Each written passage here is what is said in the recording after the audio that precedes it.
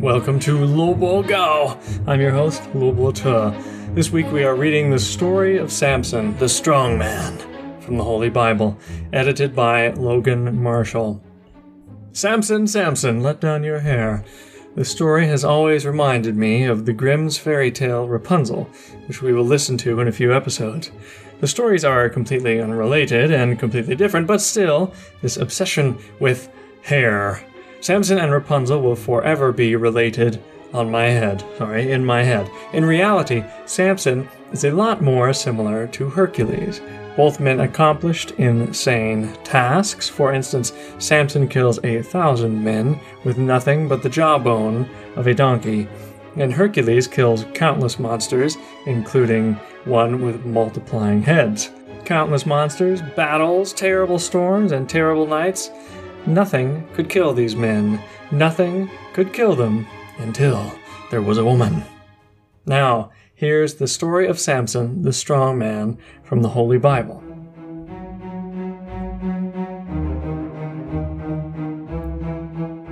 Now we are to learn of 3 judges who ruled Israel in turn. Their names were Ibzan, Elon, and Abdon. None of these were men of war, and in their days the land was quiet. But the people of Israel again began to worship idols, and as a punishment God allowed them once more to pass under the power of their enemies. The 7th oppression, which now fell upon Israel, was by far the hardest, the longest, and the most widely spread of any, for it was over all the tribes. It came from the Philistines, a strong and warlike people, who lived on the west of Israel, upon the plain beside the great sea. They worshipped an idol called Dagon, which was made in the form of a fish's head on a man's body. These people, the Philistines, sent their armies up from the plain beside the sea to the mountains of Israel and overran all the land. They took away from the Israelites all their swords and spears, so that they could not fight. And they robbed their land of all the crops, so that the people suffered for want of food. And, as before, the Israelites, in their trouble, cried out to the Lord, and the Lord heard their prayer. In the tribe land of Dan, which was next to the country of the Philistines, there was living a man named Manoah. One day an angel came to his wife and said, "You shall have a son, and when he grows up, he will begin to save Israel from the hand of the Philistines.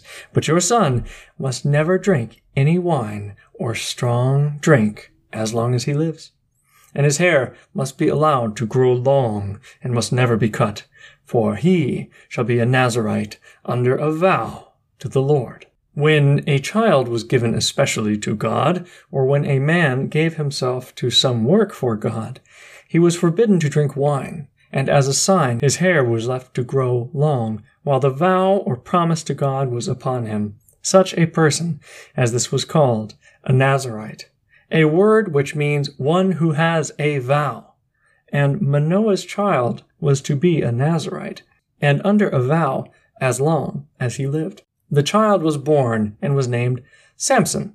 He grew up to become the strongest man of whom the Bible tells. Samson was no general like Gideon or Jephthah to call out his own people and lead them in war.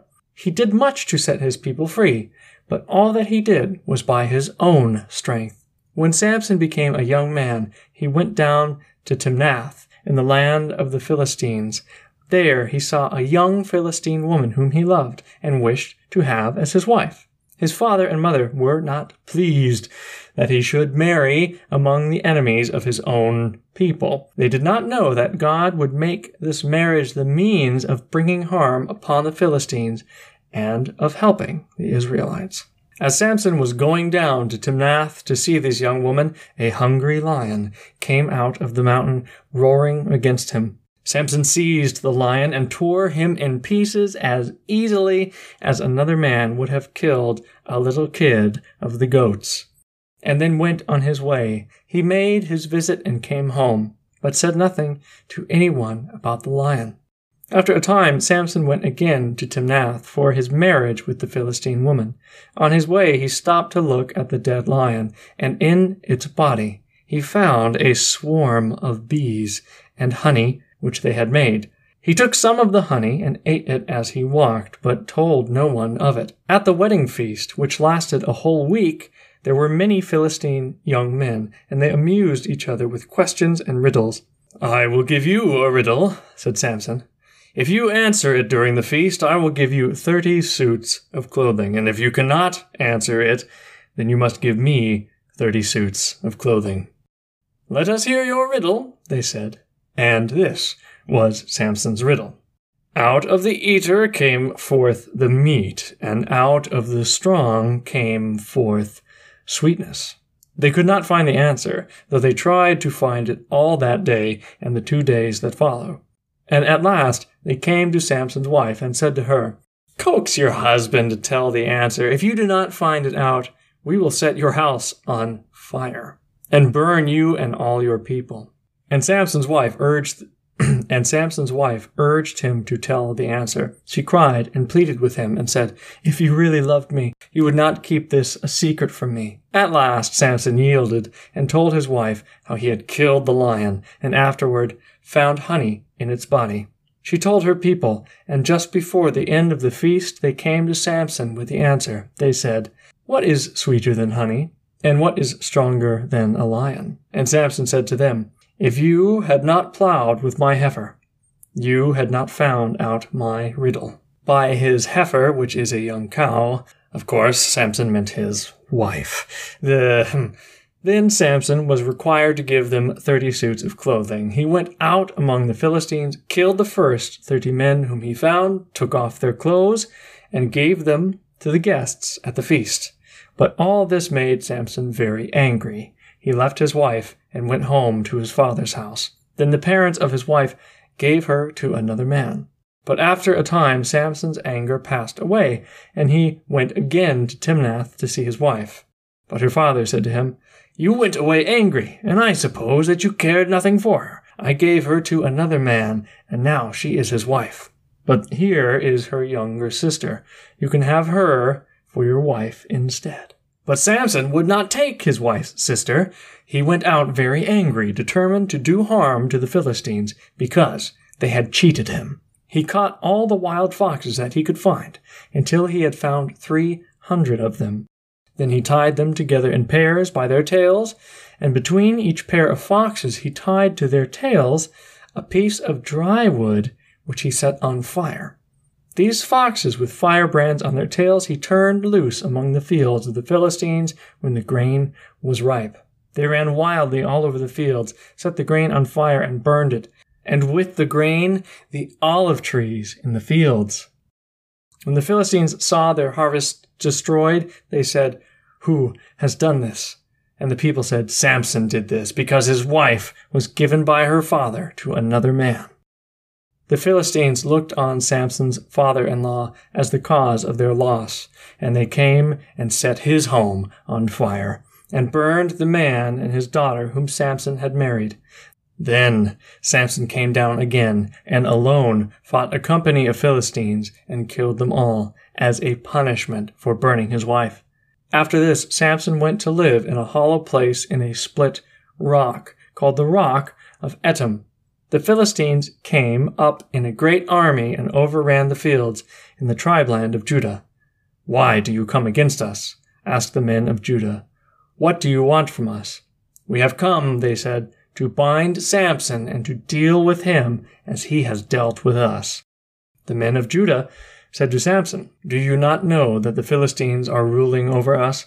Why do you make them angry by killing their people? You see that we suffer through your pranks. Now we must bind you and give you to the Philistines, or they will ruin us all."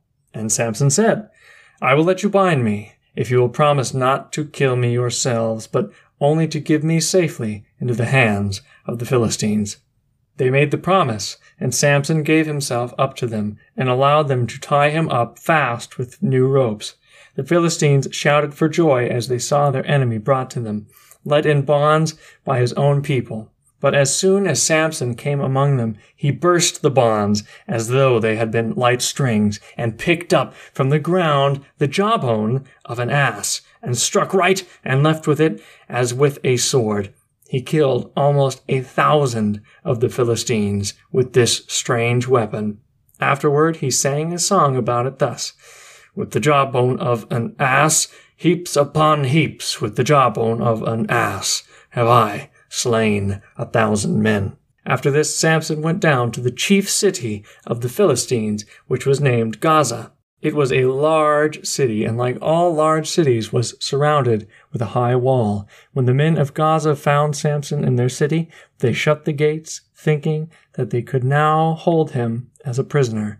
But in the night Samson rose up, went to the gates, pulled their posts out of the ground, and put the gates with their posts upon his shoulder. He carried off the gates of the city and left them on top of a hill not far from the city of Hebron.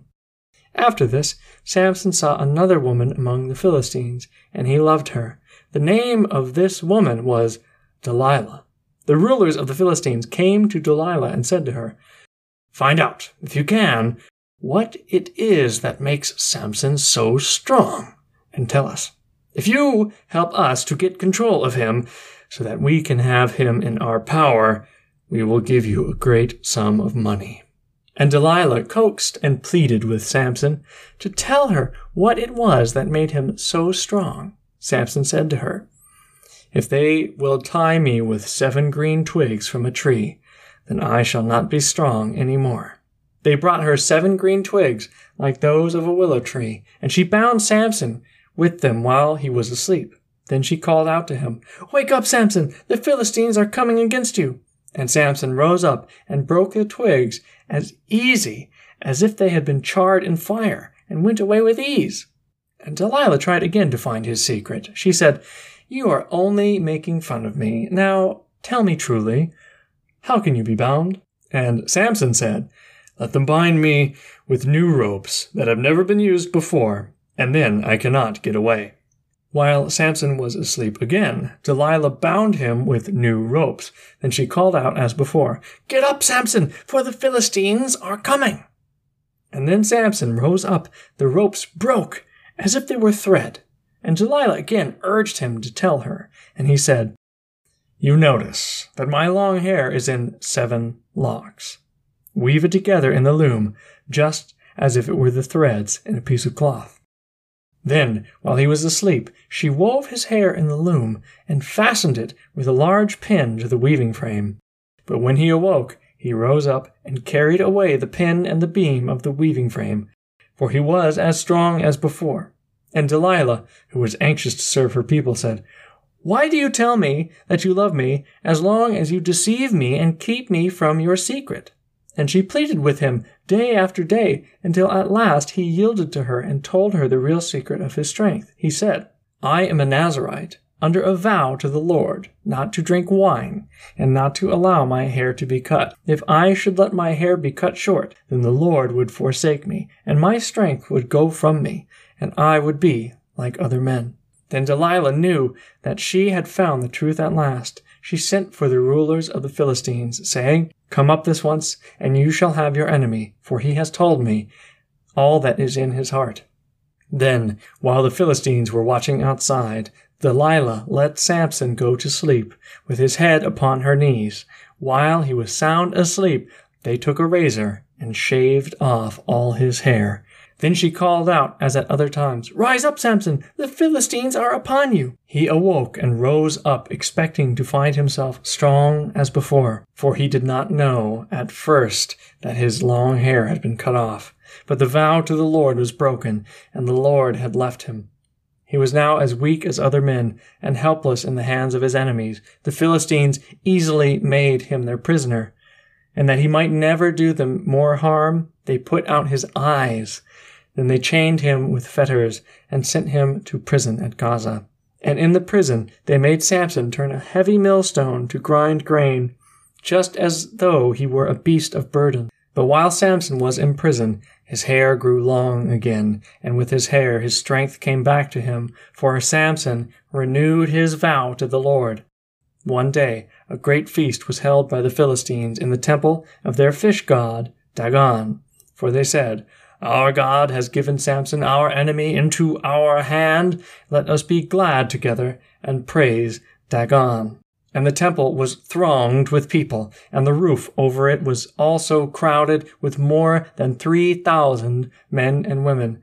They sent for Samson to rejoice over him, and Samson was led into the court of the temple before all the people to amuse them. After a time, Samson said to the boy who was leading him, "Take me up to the front of the temple, so that I may stand by one of the pillars and lean against it." While Samson stood between the two pillars, he prayed, "O Lord God, remember me, I pray thee. Give me strength, only this once, O God, and help me, that I may obtain vengeance upon the Philistines for my 2 eyes." Then he placed one arm around the pillar on one side and the other arm around the pillar on the other side. And he said, "Let me die with the Philistines." And he bowed forward with all his might and pulled the pillars over with him, bringing down the roof and all upon it upon those who were under it.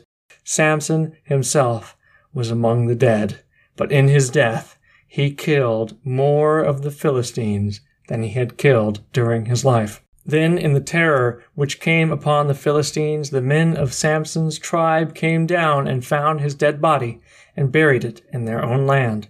After that, it was years before the Philistines tried again to rule over the Israelites. Samson did so much to set his people free, but he might have done much more if he had led his people, instead of trusting alone to his own strength, and if he had lived more earnestly and not done his deeds as though he was playing pranks. There were deep faults in Samson, but at the end he sought God's help and found it, and God used Samson to set his people free. Not very polite to call his wife a heifer, however. Anyway, that's it for today.